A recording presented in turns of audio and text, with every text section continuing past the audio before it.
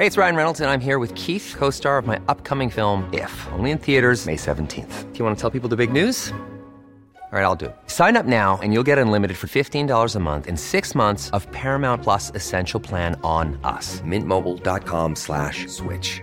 Upfront payment of $45 equivalent to $15 per month. Unlimited over 40 gigabytes per month. Face lower speeds. Videos at 480p. Active Mint customers by 531.24 get 6 months of Paramount Plus Essential Plan. Auto renews after 6 months. Offer ends May 31st, 2024. Separate Paramount Plus registration required. Terms and conditions apply if rated PG. A lot can happen in the next 3 years. Like a chatbot may be your new best friend. But what won't change? Needing health insurance. United Healthcare Tri-Term Medical Plans are available for these changing times. Underwritten by Golden Rule Insurance Company, they offer budget-friendly, flexible coverage for people who are in between jobs or missed open enrollment. The plans last nearly 3 years in some states, with access to a nationwide network of doctors and hospitals. So for whatever tomorrow brings, United Healthcare Tri-Term Medical Plans may be for you. Learn more at uh1.com. Previously on Sporthuset. Unik händelse i svensk idrottshistoria. Den svenska herrspelare vinner en major-tävling i golf. Abeba Aregawi och dopning är en rörig historia. De ansvariga kommer undan. Sporthuset. Fotbollens katedral. Wembley Stadium. Wada granskar på idrottsvärldens uppdrag. Tydligen gissar de också. De är så stora Wada så att det är liksom ingen som kommer åt. Vem granskar granskarna? Sporthuset. Hej och hallå, välkomna. Detta är episod nummer 51 av Sporthuset. Räkna med att det blir mycket snack om vad händer i Jens liv egentligen om en stund. Men först, Tommy, var är du? Jag är på Cypern. Det är det bästa stället i Europa, tycker jag. Det är ju en enorm... Alltså det finns ingen anledning att åka till något annat ställe om man ska ha solsemester. Här finns det sol så det räcker och blir över. Vi ska väl veta att det är väl sista stunden med lugn och ro innan du ska till Rio också, va? Ja, verkligen. Det blir ju hårdkörning här med start om en vecka. Så att, jag sitter i ett konferensrum här som kanske ekar lite grann. Jag lyckas få manager-wifi för att det är så pass svagt på hotellområdet.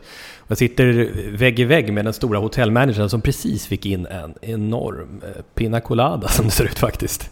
Som man sitter och surplar i sig och tittar. Han blänger nästan på mig och undrar, vad gör den där killen? Men det viktiga nu, det är ju inte jag, det är ju du, Jens. Det finns ju så mycket att snacka om. Du har ju varit i en torktumlare, eller? Senaste 2 dygnen. Ja, det känns så. Det känns faktiskt jätteskönt att vara igenom den där torktumlaren. För på något sätt så har det ju inneburit ett avslut. Inneburit ett avslut på en fantastisk, underbar, härlig resa tillsammans med er och tillsammans med Simor och Kanal Plus som det var en gång i tiden och TV4 och liksom stänga den delen både emotionellt och på ett bra sätt gentemot alla parter och så sedan uppstarten av någonting nytt då med Malmö FF så det är hjärnan är hyfsat mörbultad och jag känner mig hyfsat mörbultad, men just nu är jätteskönt att vara förbi och jätteskönt att veta att nu kan jag gå igång med det nya på allvar. Blir den här podden från och med nu bara himmelsblå, eller? Hela den här podden har ju byggt på att vi är privatpersoner i väldigt stor utsträckning. Att vi har varit talents, det vill säga kommentatorer och expertkommentator och i de rollerna som kombination. Och skillnaden kommer ju vara att jag kommer fortsätta vara privatperson och att jag i viss utsträckning kommer att fungera också som en assisterande tränare i podden. Vilket kan ju ge inblick i verkligheten på ett sätt som vi kanske inte har kunnat ge en inblick från fotbollens och idrottens verklighet så nära tidigare. Nej, men jag tycker kommer det handla om MFF berörda ämnen så är det väl nästan bättre att vi är så pass raka så att ni kliver in i journalistrollen och i så fall ställer frågor till mig så får jag svara på dem i bästa förmåga. Men jag är ju inte här för att vrida det här till en MFF-podd, det vinner ingen på. Okej, om Malmö förlorar 2 raka matcher får Allan Kuhn sparken. Ja, då får ni ställa den frågan till mig. Det var inget svar där jag sa från början. Ja. Har man bra betalt som assisterande tränare? Inte lika bra betalt som man har när man håller på och sysslar med det vi har gjort tillsammans tidigare. Men det här är andra värden och andra saker som finns med i den här uppstarten. Jag på något sätt, jag känner att jag har gjort det som nästan finns att göra inom expertkommentatorsrollen och känner liksom att jag är redo och mogen för en annan utmaning, och det är liksom ett helt nytt kapitel som ska starta, så jag ska lära mig ett helt nytt jobb, även om jag såklart har befunnit mig i fotbollens värld i hela mitt liv och känner bra till vad en tränare i grund och botten gör, så kommer det vara väldigt mycket nytt, och då är det en omstart, och den omstarten är jättespännande, och jag brinner väldigt mycket för det, som jag ser fram emot jättemycket, är att få jobba med människor. Man är ju lite grann som en ö när man jobbar som en expertkommentator, det vill säga att man förbereder sig själv, man reser ganska mycket själv och man tillbringar veckan ganska mycket själv, och sen så åker man med i en livesändning där man ju inte direkt sitter och pratar om väder och vind eller vad gjorde du i helgen eller vad ska du göra med det, utan det är ju liksom koncentrerat jobb. Och så sedan skiljs man åt igen. Och jag har längtat efter att vara en del av ett lag, att få vara en del av att jobba med människor i en daglig verksamhet som jag kan se förbättras steg för steg. Så att få jobba med människor, se om jag kan bidra till att få dem att utvecklas, det ser jag allra mest fram emot. Sen har vi ju vårt lilla lag också, Jens. Du är kvar där i Sporthuset. Det är många som har hört av sig och undrar vad händer med Sporthuset, och vi trummar på.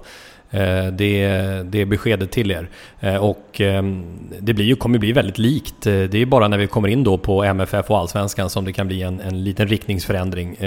Det kan ju ibland vara ett viktigt ämne, men ofta pratar vi om helt andra saker. Så att vi har ju vår lilla trojka här också.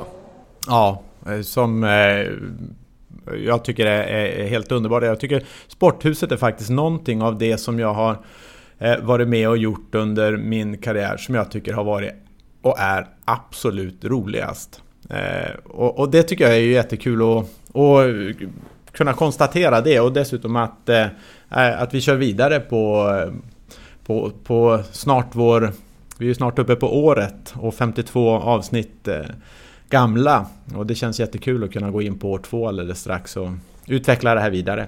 Ja, men det här blir häftigt med Jens Fjällström som assisterande tränare i Malmö FF, och du har ju säkert sagt det några gånger nu, presskonferens och annat, Jens, här, men vad är framförallt som kommer bli din roll i Malmö? Att assistera och vara ett bra stöd till Allan Kuhn och övrig ledarstab, det är ju såklart det är en självklarhet i sig. Sen vill de använda min analytiska hjärna till att titta närmare på vårt eget spel och titta närmare på motståndare som vi kommer att möta. Det kan inte läggas nog mycket tid på att återkoppla och jobba med spelare, om det är enskilda spelare eller om det är lagdelsvis, just med att titta på klipp och titta på vad kan vi göra bättre, och det finns en förhoppning om att jag ska göra en del av det också. Sen vet jag att MFF brinner för att kunna vara ledande inom ett område som jag ganska ofta pratar om här i Sporthuset podcasten, och blir väl som en upprepa mig själv emellanåt, nämligen hur kan man ta lärdom av analys av data, av statistik, för att utveckla både spelare, enskilda spelare, men spelet framåt också.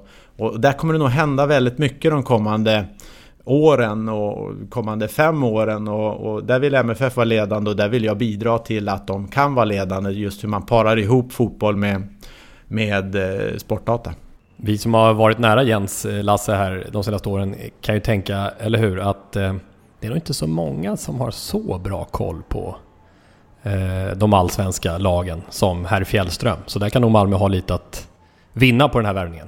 Ja, vi har ju sett några analyser, menar jag. Några klipp genom åren. Ja, exakt. Ja. Det finns några sådana. Ett och annat.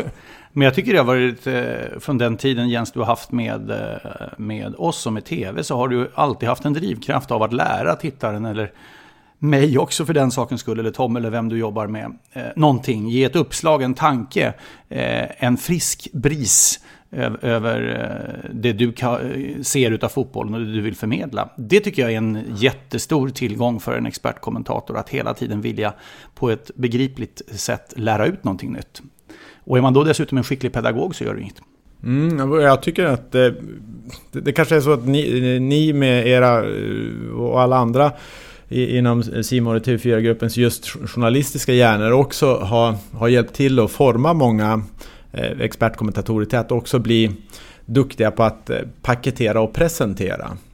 För det är nog, jag funderar på det. Vad skulle man så att säga från det här jobbet som man haft kunna plocka med sig in i en tränarroll? Och då tror jag det kan vara en rätt bra. Har man en tanke, har man en idé, så hur kan man paketera den och hur kan man presentera den så den landar så bra som möjligt? Och där tror jag just att ha jobbat inom tv-mediet har varit en bra skola. La Casa Deportiva, con Jens Lasse y Tommy. För att vara tydligare då, det blir inte en himmelsblå podcast. Vi kommer inte favorisera Malmö FF, men vi kommer vara lite nyfikna när vi har chansen att komma innanför the curtain. Och Jens Fjällström kommer inte att vara tv-expert på C More den närmsta tiden i alla fall.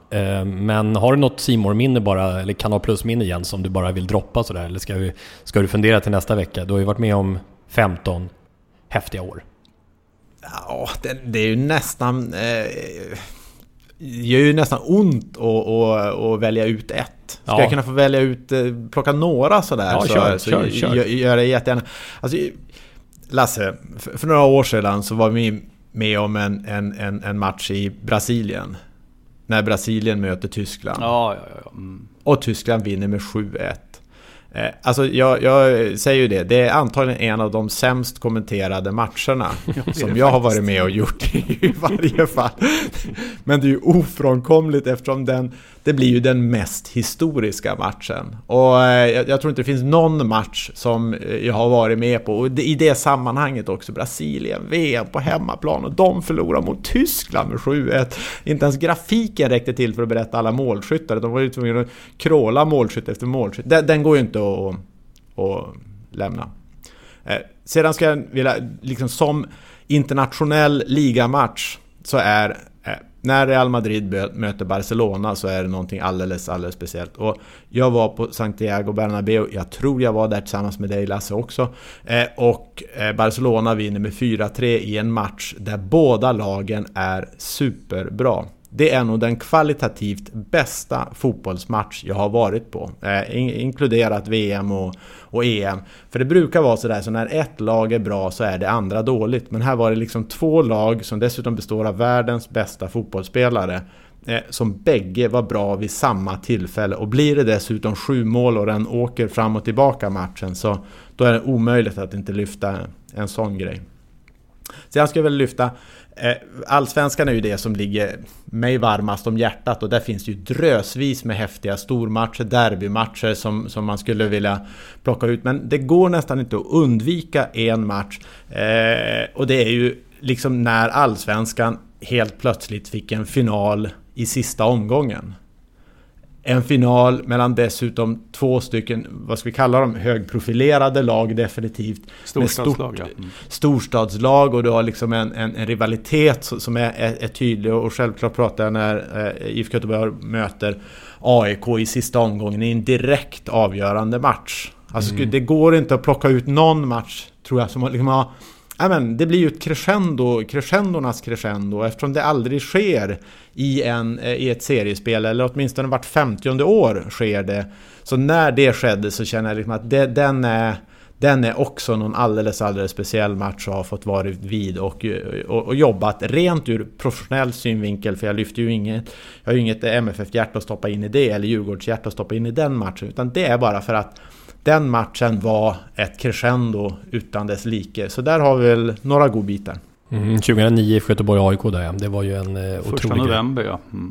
Och Daniel Tjärnström avgjorde. Ja, just det. Du och Pelle Blom kommenterade. Jens och jag var i studion. Ibland när jag har stått bredvid dig Jens på stora matcher, så har jag sett när de står i spelargången, de är på väg ut och musiken flödar i högtalarna, hur du slår på ett adrenalin att du nästan hade velat vara med där ute på planen. Att det är någonting du har saknat liksom från det du spelade. Undrar hur det kommer bli nu när du tittar på en tv-sändning? Om det kommer bli någonting liknande liksom, att nu vill jag köra.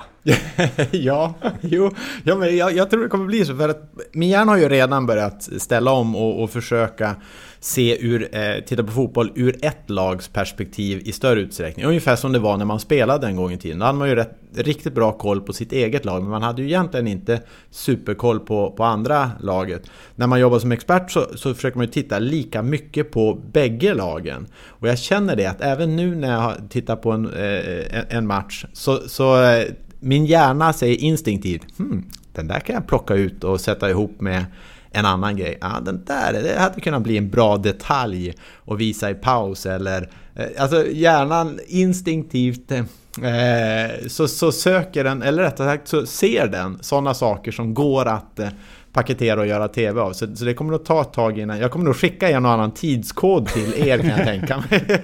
Att ta ut det här. Ta ut den där 14:45 första halvlek och 35:30. Där är 2 stycken otroligt bra grejer som ni kan sätta ihop och göra någonting.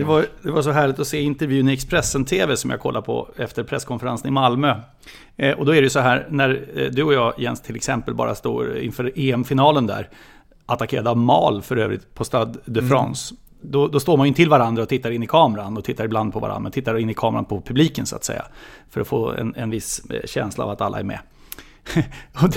Däremot när man blir intervjuad ska man ju titta på den som intervjuar, därför att det är den som ställer frågan. Men det var så himla kul att se att du struntade lite grann i den där intervjun och tittade in i kameran istället, så du tog kamera, som det heter på tv-språk, som intervjuperson, utsatt för intervjun så att säga, vilket ju indikerade att han behöver nog gå en kurs i mediehantering i alla fall, tänkte jag. Ja, dags att vänja sig av vid det. Ja, men du, sen är det ju så här också. Du vet hur många gånger Hasse Backe har hoppat mellan tränare, expert. Så att det finns ju oändligt med tid kvar för att återigen bli tv-expert i framtiden, om du är sugen. Ja, man kan väl säga att det är det någonting jag har saknat i min expertroll, så är det ju egentligen en egen tränarerfarenhet. Så det borde ju rimligtvis inte göra mig till en sämre expert i varje fall. Och så har du ett uttryck som jag har fört vidare mycket och som jag märker att det börjar pumpas bland experterna i vårt gäng i alla fall, och kanske börjar spridas även utanför TV4-gruppens korridorer, som jag älskar. Sanny Lindström kör med den hela tiden, hockeyexperten Peter Rönnqvist kör med den hela tiden på hockeydagarna. De pumpar det, de säger det hela tiden, och det kommer från dig, Jens, och det är en gång, ingen gång. 2 gånger, kanske 3 gånger. Jag har ett case. Det vill säga när ni sitter och jagar klipp, ja, det är ingenting ni säger i sändningen, utan ni jagar någonting för att berätta för tittaren. Nej, precis. Hitta ett spelmönster eller taktiskt mönster. Exakt, som en gameplan som du har infört, du får berätta. Jag tycker den är grymt bra, och det är faktiskt ett arv som förs vidare här. Ja, men det är ju jätteroligt att höra det. Det är nästan det bästa man kan få höra. Men det är jättelätt att i tv ta en situation och hävda att så här är det.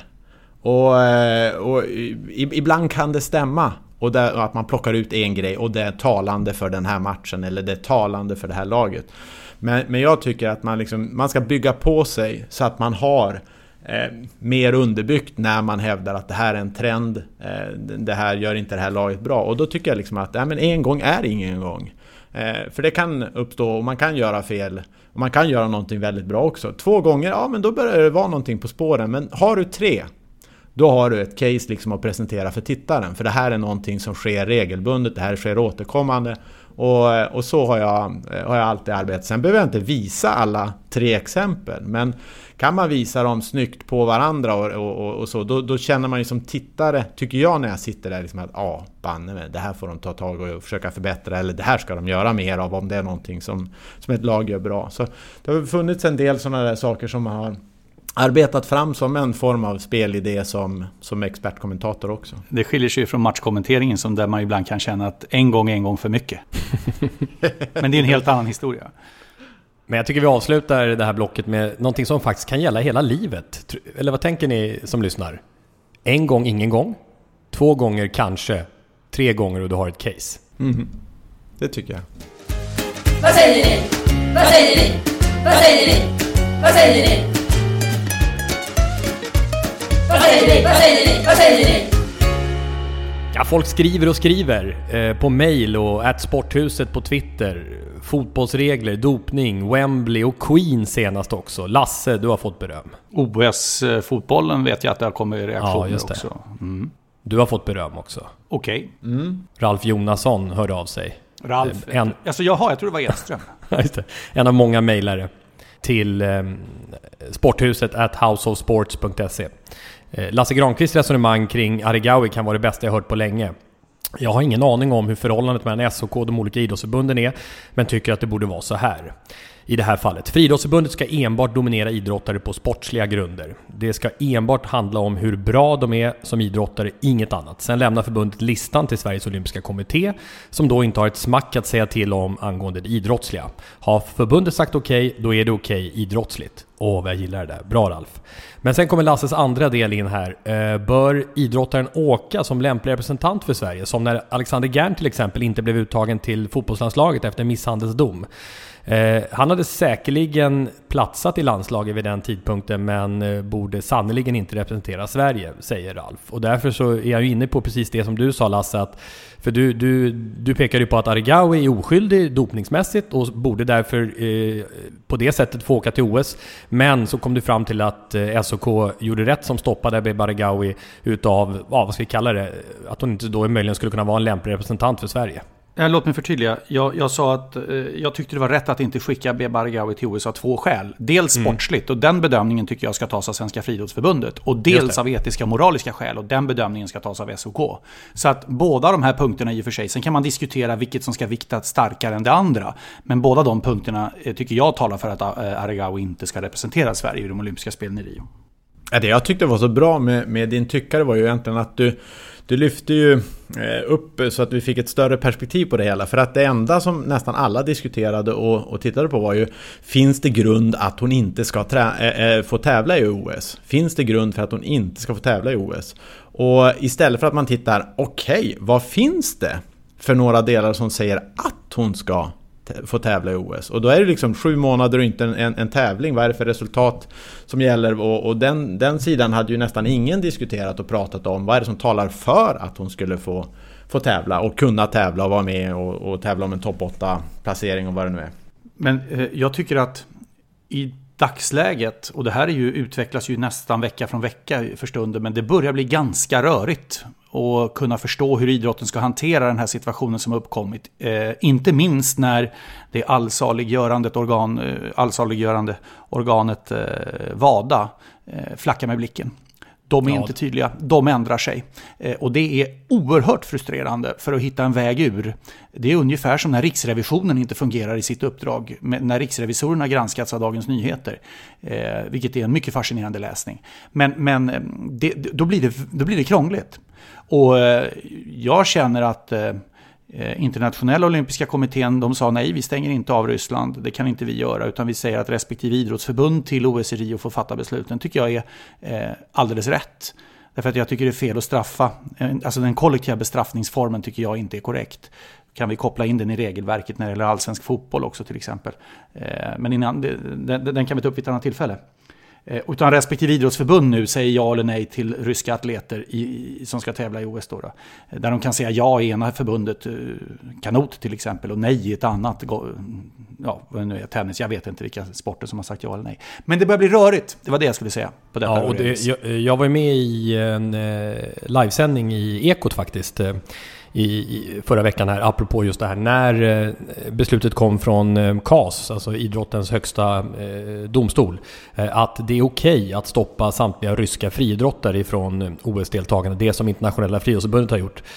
De godkände ju det beslutet, men då sa samtidigt professor Arne Ljungqvist, som ju är en av initiativtagarna till WADA mer eller mindre, då sa han ju det att det kommer bli svårt för IOK att göra samma sak av rent juridiska skäl, eftersom Rysslands olympiska kommitté liksom inte är medlem i IOK, så måste IOK av rent juridiska skäl, det är det som är huvudanledningen. Annars tror jag banne med att de hade kunnat stoppa precis som internationella friidrottsförbundet, så måste de liksom hänvisa ämnet till de olika idrotterna. Och där har ju då idrotterna då börjat, men så får vi se hur mycket press de sätter på idrotterna. IOK säger så här, vi vill att ni stänger av, säger de till simförbundet, internationella simförbundet. Men det är ju en riktig soppa det här alltså. Och jag sa det också i den där ekosändningen, att jag är mycket tveksam till att köra en massavstängning, eftersom det såklart finns rena friidrottare bland de här namnen.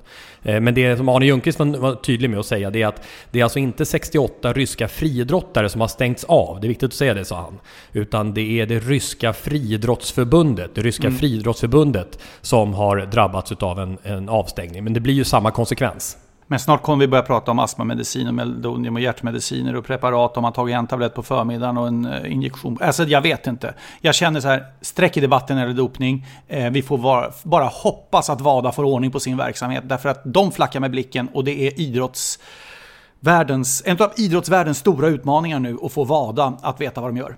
Du har helt rätt i det, och bara sista exemplet på den röra som du pekar på, det är ju den här som har hänt sen vår senaste podcast, den norske längdskidåkaren Martin Jonsrud Sundby som åkte fast för en astmamedicin, och det snackas om justitiemord och sådär, och han kommer bli avstängd. Och då kommer vi till hela den här problematiken, liksom, var går gränsen? Vi pratar meldonium, vi pratar astmamedicin, vi pratar nässprays och Niklas Bäckströms case, att du har helt rätt, alltså, de måste nu göra ordning det här så att det här blir begripligt för alla. Ja, men verkligen. Men du Tommy, du ska ju iväg till Rio här alldeles snart. Har du tagit din astmamedicin? Nej, men det var inte det jag tänkte på. Men jag tänkte, hur tror du att det här kommer att påverka det här olympiska spelet? Allt som har varit kring det här och eventuella avstängningar och vilka som inte får vara med. Och hur tror du det kommer att påverka OS? Ingenting.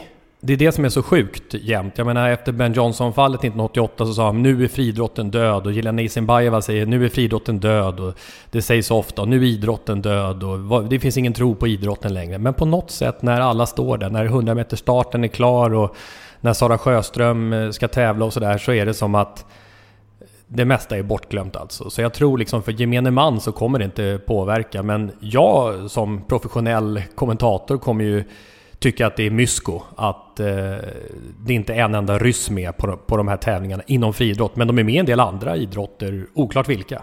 Sen tror jag det är en skev bild om man drar slutsatsen att Ryssland mer eller mindre avstängt från OS i Rio. Nu blir det inga dopningsfall. Tjena. Nej, så är det ju. Och det finns ju massor av länder som, nu har de ju fått kon på Ryssland för att det har varit liksom en statsstyrd dopning, men det finns ju, dopningen är ju ett problem i många länder och i många idrotter såklart.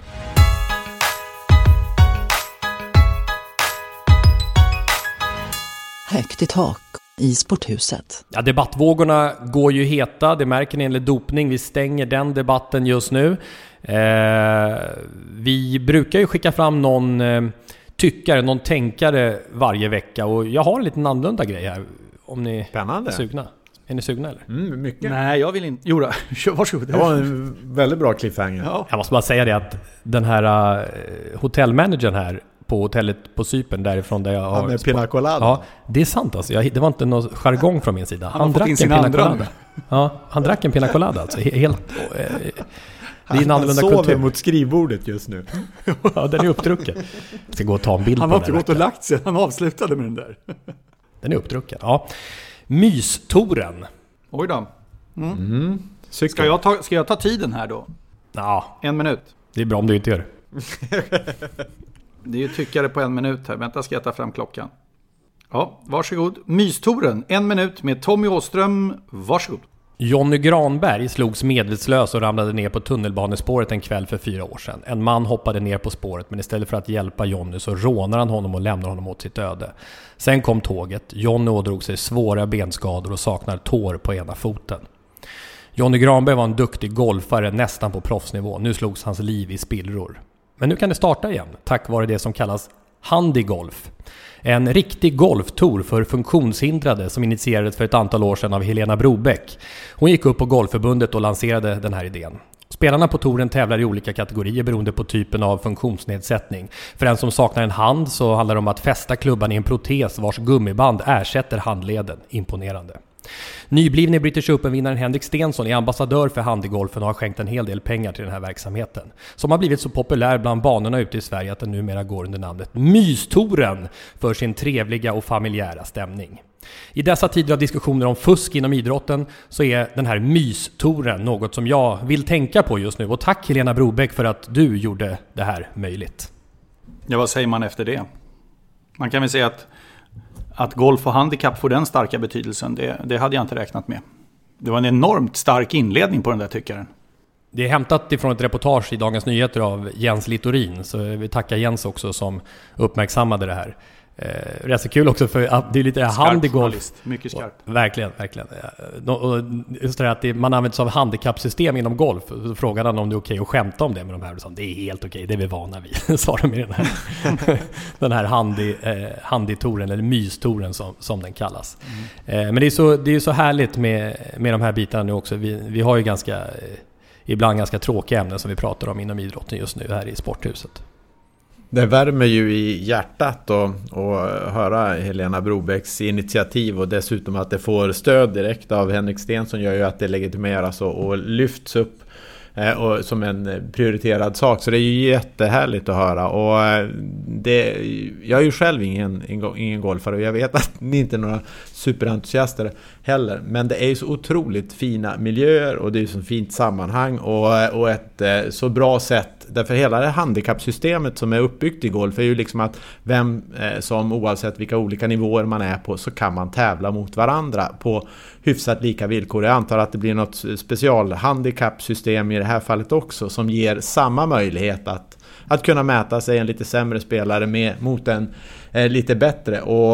Och det tycker jag, det är nästan golfens finaste del tycker jag. Just att det finns ett handikappsystem som gör att alla kan tävla mot alla. Jo, men så är det idrottens starka grundprincip och det som idrotten vilar på, alltså öppet för alla. Och den som idrotten ska skapa, även individuella idrotter, golf kan ju vara både individuellt och lag, men nämligen känslan av att göra någonting tillsammans och ha ett socialt utbyte utav att umgås i ett idrottsligt sammanhang. Det är ju det här ett superexempel på givetvis. Och då blir man ju lite glad. Jag är väldigt elitistisk till mitt idrottstänk hela tiden. Jag tycker att jag jobbar med elitidrott varje dag i princip, så att det handlar om att vinna. Ta sig vägen fram till att vinna hela tiden. Och det gör det nog garanterat för de som spelar det här du berättar om också. Men man blir varm i hjärtat när man hör om det måste jag säga. Och snart kommer ju också, där är ju inte golfen eller handgolfen med i Paralympics. Däremot kommer ju golfen nu att träda in på OS-programmet i Rio. Men Paralympics som kommer några veckor senare också i Rio, där är inte golfen med. Men det jobbar de ju också såklart för att det ska komma in där. Paralympics som förstås också kommer att röna en del uppmärksamhet. Och Henrik Stenson alltså som backar upp den här touren, och Stenson är ju verkligen på allas läppar i dessa dagar. Vi la på ett Sporthuset förresten, om vi bara går tillbaka till Stensson, en fråga apropå det vi var inne på förra veckan. Ska Henrik Stenson vinna bragdguldet efter att ha vunnit The Open? Och 62% tyckte ja, och 16% nej, och 22% inväntar OS. Ja, låt oss alltså... Man kan ju inte dela ut bragdguldet efter halva tävlingstid. Alltså nu kommer formell Lasse jurymedlem här. Jo, men det går ju inte. Vi måste ju avvakta. Nej, men tänk om Susanna Kallur vinner olympisk guld. Ja, visst. Det är ju ingen bragd. Hennes bragd var att hon lyckades ta sig dit. Vad som händer där spelar väl ingen roll. Nej, men lugn nu. Tänk om Zlatan Ibrahimovic 23 mål sina första 4 matcher i Manchester United. Vad tror ni allmänheten? Alltså då kommer det ju koka här i Sverige, va? Det kommer han i och för sig inte att göra, jag vet, men ändå. Men det var lite sannolikheten just att någonting ska överträffa det hela är rätt liten som jag gör bedömningen. Samtidigt skulle det vara lite intressant att veta, du som är med kopplat till det där bragdguldet, Lasse. För det är du väl? Nej. Jag har aldrig varit i närheten av att vinna bragdguld. Jag tänkte att du satt med i juryn. Eller ja, jag sitter med i lilla bragdguldsjuryn sitter jag med i. Lilla bragdguldet är som man kan säga är årets nykomlingpriset på Idrottsgalan. Ja, det ser jag. Jo, men det hade varit rätt intressant att se om det finns en överrepresentation. om det finns en överrepresentation av idrottsprestationer som har belönats som finns på andra halvåret. För att det är ju ganska mycket så här aktualitetstänk för att det gäller att komma ihåg bragden och komma ihåg hur stark den var. Så det skulle vara rätt intressant att se om det sker i slutet av året, så är det större sannolikhet att det också koms ihåg och att man därför också röstar fram det som bragd. Jag vet, Tommy, du har haft en tyckare om bragdjuryn och bragdguldet tidigare, kommer jag ihåg. Men jag tror att mindre sannolikhet att senare på året prestation belönas mer, därför att det är ju en sån bred jury. Här det är ju 15 så att säga expertuttagna eller någonting liknande, 11, 12 till 15 vad det nu är, som sitter i bragd, Svenska Dagbladets guldmedaljsjury eller nämnd. Och då tror jag nog man tittar på hela året att det är som en grundförutsättning vid det sammanträdet. Jag tror man är ganska noggranna på den punkten faktiskt. Jag tror det finns någon där ute av våra lyssnare som är så pass insatt i frågan, eller som tycker det är så intressant att gräva i sånt där, att ta reda på, är det en överrepresentation av prestationer som ger bragdguldet som sker på andra halvan av året. Om det är någon som kan greja det, så skulle jag uppskatta det väldigt mycket. Låt mig ställa en fråga. Om Sara Sjöström vinner, säg 3 OS-guld kan det bli, va? Och vi noterar världsrekord. Och det ska ställas mot Henrik Stensons insats i The Open. Första manlig golfare som vinner major-tävling. Det visar ju exakt hur svårt det är att mäta olika idrotter mot varandra. Båda har presterat på absolut högsta tänkbara nivå i absolut bästa tänkbara konkurrens. Med absolut mest ögon på sig i den sporten i världen just då. Den jämförelsen ska bli kolossalt spännande att se. Om det nu händer. Och just den duellen pratas det mycket om här i diskussionerna som har varit på @Sporthuset. Fortsätt att debattera där eller mejla oss på sporthuset@houseofsports.se, så kan vi föra debatten vidare om det här. Och gärna Jens spåret där också då med att titta igenom bragdguld genom tiderna. Tips från mig, 84, 85, 87 så vann Sverige Davis Cup i tennis. Otroliga bedrifter ju. Jag menar, Sverige är inte ens i elitdivisionen längre. 3 gånger i loppet av 5 år. Fick Sverige bragdguldet eller fick Davis Cup-laget bragdguldet någon av dessa år. Där de alltså vann efter jurybeslutet. Så att det blev precis i början på nästa år. Det kan vara en problematik som den som Jens pekar på. Ursäkta en gammal göteborgare, men det måste ju ändå tas. IFK Göteborg som vann UEFA-cupen 1982 fick inte bragdguldet, utan Mats Wilander fick det i tennis istället, va? Och IFK Göteborg skickade telegrammet: grattis Mats, vi slog för många bollar i nät. Nu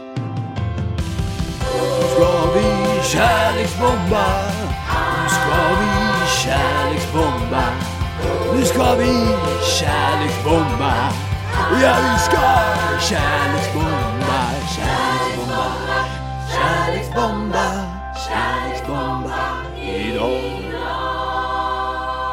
Visst ska vi det, och jag sitter ju så att jag har den här hemliga och viktiga lådan vid min sida, och det är strax att dra en ny lapp. Men Lasse fick ju en riktigt trevlig utmaning inför den här veckan, nämligen Bosse Hansson. Precis, den här heter Begripligt och trevligt sätt. Det är rubriken på kärleksbombningen. Det är svensk tv-historia vi ska prata om nu. En av de främsta tv-sportkommentatorerna genom tiderna. Bo Hansson, född 1933, senare år blir han alltså 83 år. För det är helst Bo, inte Bosse. Han tycker nämligen att det blir lite för familjärt. Idag lever han ett tillbakadraget liv, nästan lite blygt från omvärlden ska jag påstå.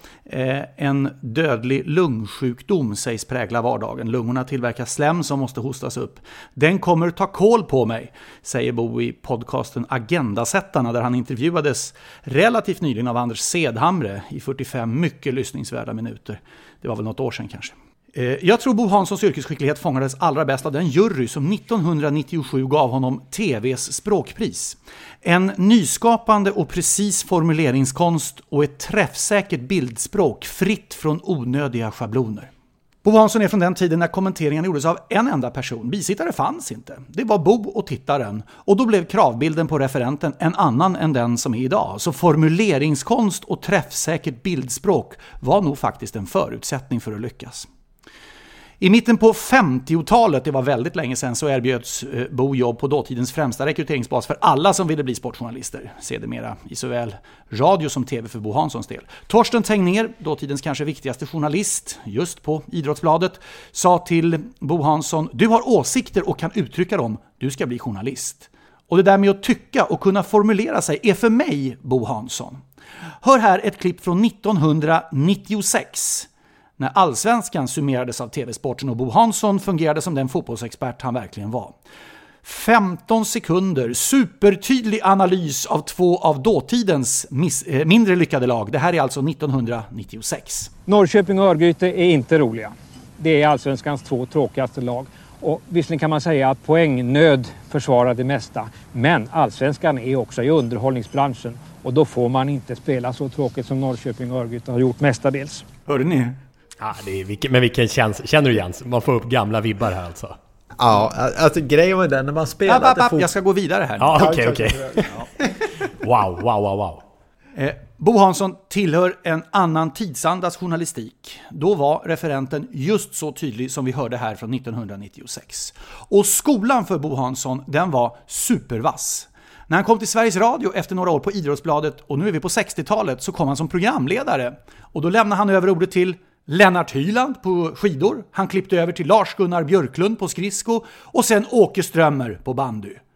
Lennart Hyland, Lars-Gunnar Björklund, Åke Strömmer. Och Bo Hansson säger i podcasten Agendasättarna: du fick svar när du lämnade ordet ut på arenorna. Det var program det sjöng om. Det saknar jag idag. Ja. Den yngre publiken kanske känner igen Bo Hansson för att han för några år sedan blev avstängd från AIKs pressläktare i fotboll efter att i Sveriges Radios webbhytt, utan vetskap om att han hördes i bakgrunden, kallat en inbytt AIK-spelare för svarting. Hansson bad om ursäkt efteråt och menade att språkbruket i hans generation inkluderade uttrycket svarting, men han förstod att folk tagit illa vid sig. Men Bo Hanssons karriär ska kommas ihåg för att han var pionjär. Han var med och startade TV-sporten. Han kommenterade Tipsextras första match på plats 1969. TV-sporten var först i världen med att sända en landskamp där det egna landet inte spelade. Bo kommenterade. Och han var initiativtagare till dagliga sportsändningar i TV, något som var en världsnyhet när de startades. Programpresentatör var han då. Han blev en röst och ett ansikte för all sport för en hel generation. Och Bo Hanssons recept för populariteten är på något sätt den bästa hälsningen till en helt ny generation programledare i alla former av TV faktiskt. Det ska göras på Bo Hanssons vis. Ett begripligt och trevligt sätt. Ja, det är suveränt alltså. Jättefint. Jag spelade ju fotboll själv under Bosse Hanssons era. Den var ju såklart lång och jag spelade inte under hela den perioden. Men ändå, alltså han var ju som och det är ju det du beskriver egentligen, en kombination av en programledare eller en kommentator och en expert bisittare. Alltså det var ju liksom 2 i 1 på något sätt. Och jag kan komma ihåg som spelare själv, och så här är det med spelare idag också. Det finns några som du hellre vill ha beröm ifrån. Några som han får, vad jag skulle bli, alltså man blir extra glad. Och Bosse Hansson var en som man blev extra glad om man fick ett berömmande ord av Bosse Hansson. Och då innebär ju det att då inrymmer ju hans kunskap inte bara journalistens roll utan även expertens roll. Och det är klart, han kunde ju vara svidande som i det här exemplet som du spelade upp. Men om man då gillade dig eller tyckte att du hade gjort någonting bra, så värmde det extra mycket. Och det tycker jag är ett kvitto på att då har han gjort någonting bra när han vill och får idrottare och känna så. Men alltså för er som inte...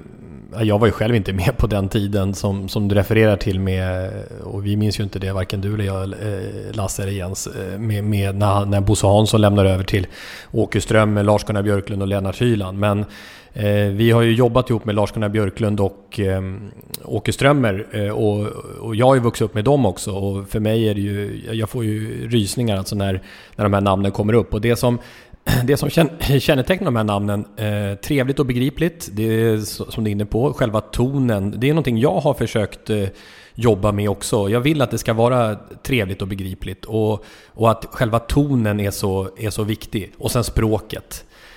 att ha ett vårdat språk. Lennart Hyland pratade om att man bör läsa ett par skönlitterära böcker i veckan. Det vet jag inte om vi har lyckats uppnå på senare år. men däremot så och jobba mycket med synonymer och så. Och Strömmer hade ju ett enormt språk, Bosse Hansson lika så, Lars-Gunnar Björklund ska vi inte tala om. Enorm språkligt. Den här intervjun som jag nämnde som hastigast, det finns ju en serie som, jag vet inte om den går fortfarande, Agendasättaren Anders Sedhammer intervjuar. Och det är 45 minuter, ganska precis. Mycket lyssningsvärt, inte minst för den som har någon som helst ambition att bli journalist. Men då säger Bo Hansson så här att det var lättare förr, säger han, med att lära sig ett bredare språk. Därför att tidningsartiklar räckte att läsa, för det var så genomarbetat. En ledare på den tiden som han pratar om, och vi kan väl tänka oss att han är ute efter 60-talet här kanske. 50, 60, 70-tal. Det ser inte riktigt likadant ut idag. Och jag reflekterade över det när han sa det och tänker att det är för att nå igenom idag med åsikter och synpunkter och uppfattningar, så är ju populism ganska nära runt hörnet. Nu hävdar inte jag att alla ledarskribenter är populistiska i det de skriver. Absolut inte. Men det finns en tusch av det på alldeles för många ställen. Och populism innebär ju att man uttrycker sig som den breda allmänheten och kanske också för att vinna lite billiga poäng. Mm. Alldeles för många är där. En annan sak jag tänkte på med Hansson är att alltså han reflekterar verkligen inte över sin karriär, det han har upplevt. Han har ju varit på varenda fotbolls-EM och fotbolls-VM från 1958 och framåt. Fram till 2006 kanske, eller 2002, jag kan inte det exakt. Men han har ju varit med om så himla mycket. Han skulle kunna skriva en bok, men det betyder inte så mycket för honom. Han pratar mer om sina resor så länge hälsan medger det. Han pratar om sitt intresse för konst och han samlar frimärken och han får dagarna att vissla förbi, tycker han själv. Så att han är blyg i sin framtoning, återhållsam och tillbakadragen. De var ju så otroligt exklusiva, kunde jag uppleva dem, Bosse Hansson, Arne Hägerfors och hela den generationen som ni beskriver där, som startade upp tv-sporten. Och jag känner ju själv liksom, tänk alla ungdomar idag som inte vet hur det var för 30 år sedan och för 40 år sedan, när liksom Sportspegeln, som ju var söndagar, Sportnytt som var 5 minuter varje kväll efter nyheterna, ja, det var väl och alltså det blev ju så otroligt exklusivt de stunderna. Och då blev ju de här presentatörerna av de här programmen, som ju då var liksom både presentatörer och experter i ett, blev ju så otroligt starka profiler. Och jag kommer ihåg de här kavajerna. Jaha, alltså det var ju nya Sportspegel-kavajer med Sportspegel-emblemet på bröstfickan liksom, som en klubblogga ungefär. Och det var nya färger för nya år. Och man tänkte Bosse Hansson var inte den storvuxna personen. Ibland så undrade man ju om de lånade kavajer av varandra. För emellanåt kunde han ju sitta med väldigt stor kavaj. Men kavajerna var ju liksom, kavajen och de var liksom jag tänker avslutningsvis när det gäller Bosse Hansson också på hans fängslande Tour de France-kortisar. Kommer ni ihåg dem i Sportnytt på 90-talet? Jag tänker att, när fick han det här priset? Sa det 97 eller? 97. Ja, för då tänker jag att det kan vara de som också är en faktor i det. För de var oerhört uppskattade och just språkligt starka när man liksom på 1 minut så lyckades han berätta allt man behövde veta om start- och målstaden och med massor av härliga adjektiv och hur loppet hade varit. Mm. Ja, det var en storhetstid. Jag kallade den gyllene generationen inom sportjournalistiken. Och det blev ju också mycket tack vare att Radiosporten och SVT var ganska ensamma på banan. Men de var stora, helt klart. Bosse Hansson. Det kanske finns fler i lådan av liknande karaktär. Vi får se. Det är väl du, Jens, som håller det här.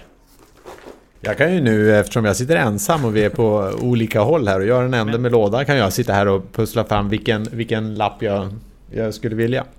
Men det ska jag inte göra. Men alltså nu är vi ju på Skype här och jag föreslår att för att säkerställa att lottningen går rätt till, så föreslår jag att vi aktiverar våra bilder här nu. Mm. Bara på den här lilla korta tiden så kan vi aktivera bilderna här. Och det är framförallt Jens vi vill se nu. Vi slår på våra videoskärmar just där nu. Där är lådan, snyggt. Otroligt få lappar längst ner. Jag ska se om jag kan få in den pina coladan här. Nej, det är svårt att se där bort. Jag tar en bild och man såg hans stora skrivbord i varje fall. Ja, ni ser hans enorma skrivbord. Han sitter in och så blänger han på mig. Nu har han gått därifrån. Han blänger på mig. Du visar honom på det sättet. Ja, det är klart. De som är hans gäster ska få sitta i soffan lägre än honom. Det är nog viktigt. Ja, det kommer in damer i högklackat hela tiden och levererar nya drinkar. Okay. Nu är alltså Skype aktiverat med bild på samtliga. Nu ser vi lådan och Jens Fjällström drar nu en lapp till sig själv, va? Ja, det är det, va? Ja, det är det. Här Therese Alshammar, Wembley, Bo Hansson, och nu kommer Jens att öppna den. Tycks gul eller grön lapp, det är svårt att se. Grön. Den är inte blå i alla fall. Nej, ingen himmelsblått där. Vad står det på den? Ni får se den först. Det blir ytterligare en arena-kärlek. Och jag tror att du kommer själv spricka upp i ett brett leende när du vänder på den här lappen nu och säger San Siro. Ja, men det är ju jätteroligt. San Siro. Skönt. Du var ju lite deppig där när jag fick även. Ja, men då, nu kommer någon att bli irriterad. Nu blir vi för fotbollskopplade här. För arenan som finns i utkanten av Milano och som även går under namnet Giuseppe Meazza. Det är ju så när Inter spelar, men det kan jag ju ta lite grann mer då i varje fall. Så när man säger San Siro, då tänker man på Milan, AC Milan som klubb, och när man säger Giuseppe Meazza så tänker man på Inters hemmaarena. Men det kan jag säkert berätta någonting mer om en vecka. San Siro, då tänker jag på Lasse när det blev någon brand i ditt hus, kommer du ihåg det? Nere i källaren. Ja, det brann i soprummet, det stämmer. Ja, precis. Då så kom ju brandkåren där, och du är ju ett logistiskt geni, så det var givetvis du som guidade brandkåren rätt och sådär, och stod och semaforerade vad de skulle göra och ta vägen och sådär. Till slut så kom brandmännen upp, det är du som har berättat det här, men jag bara upprepar vad du har sagt till mig. Kom de upp till och tittade hur det var hos dig, om det var några rökskador och så. Stämmer. Och så kom de fram till ditt skrivbord där, och brandmannen, och tittade på dina diplom och alla dina akkrediteringar. Så, alltså det här du sitter när du säger att det är på San Siro. Ja. Då ska jag säga det som bakgrundsbild då, att jag har alltså på alla evenemang, matcher eller vad det nu är jag ska säga, som jag varit på, alltid sparat akkrediteringen. Alltid. Och har en liten grej och det har jag fortfarande kvar. En liten? Och det är det enda jag har sparat. Det finns inga bilder eller inga sådana personliga andra saker än just det. Men så den var vid det här tillfället redan då ganska många ställen jag hade varit på och upplevt massa saker. Så att den är liksom rätt i ögonfallande om man går in i rummet liksom. Jag förstår det. Och hans reaktion var precis den faktiskt. Ja, det var blev det några rökskador eller? Nej, det hade alltså börjat brinna i soprummet. Men grejen var att det hade gått upp längs, vad säger man, sopkanalen eller vad man säger då. Och jag bodde högst upp vid det här tillfället. Så att när jag tog hissen upp och öppnade, det luktade inte rök, tänkte jag, i hissen på vägen upp. Och när jag öppnade hissen högst upp så var det helt rökfyllt. Och då gjorde jag i och för sig misstaget att jag backade in i hissen igen och åkte hissen ner liksom. Men det berodde på att det brann i soprummet och så hade röken stigit uppåt. Och då ringde jag 112 och då hade det hänt en otäck situation ganska kort inför, när det hade varit en brand i en Stockholmsförort där det hade omkommit personer. Så då var det så att man larmade ut flera brandstationer på bränder i hyreshus. Så det var ju en sjuhelsikes uppsättning som kom farande. Och jag bodde i Solna och Solna-Sundbybergs gemensamma brandförsvar, som i alla fall fanns då, hade relativt nära. Men då ringde jag och stod utanför och stängde av gatan före där och sa, här kan du inte stå. Det kommer snart brandbilar här så att där får du flytta ifrån. Och så vidare. Men det var mycket odramatiskt på sista raden. Men just när det är till att hända och det kommer utryckningsfordon från alla håll, då ökar ju dramatiken. Du gillar ju utryckningsfordon, du gillar ju blåljus. Enorm fascination för det sen uppväxtåren. Nu, hörni, om en vecka så fyller vi 1 år. Vi kör ju mycket jubileum. Först körde vi 50 episodsjubileet, men nu kan vi köra 1-årsjubileet också. Varje torsdag i 52 veckor i rad. Det tycker jag är bra jobbat. Vi dundrar vidare om en vecka. Mycket bra. Ska du tillbaka till Malmö nu, Jens, eller? På måndag den 1 augusti startar jag uppdraget på riktigt. Och från och med den dagen så kommer Malmö att vara min bas igen. Gott, då hörs vi om en vecka. Ja, det gör vi. Härligt. Hej. Hej from the Cyprus jury. Hej då. Hej då.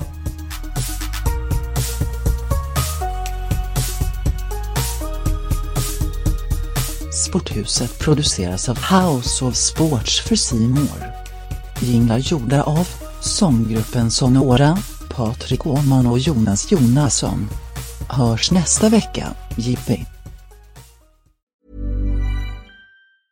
Planning for your next trip? Elevate your travel style with Quince. Quince has all the jet-setting essentials you'll want for your next getaway, like European linen, premium luggage options, buttery soft Italian leather bags, and so much more. And it's all priced at 50 to 80% less than similar brands. Plus, Quince only works with factories that use safe and ethical manufacturing practices. Pack your bags with high-quality essentials you'll be wearing for vacations to come with Quince. Go to quince.com/trip for free shipping and 365-day returns.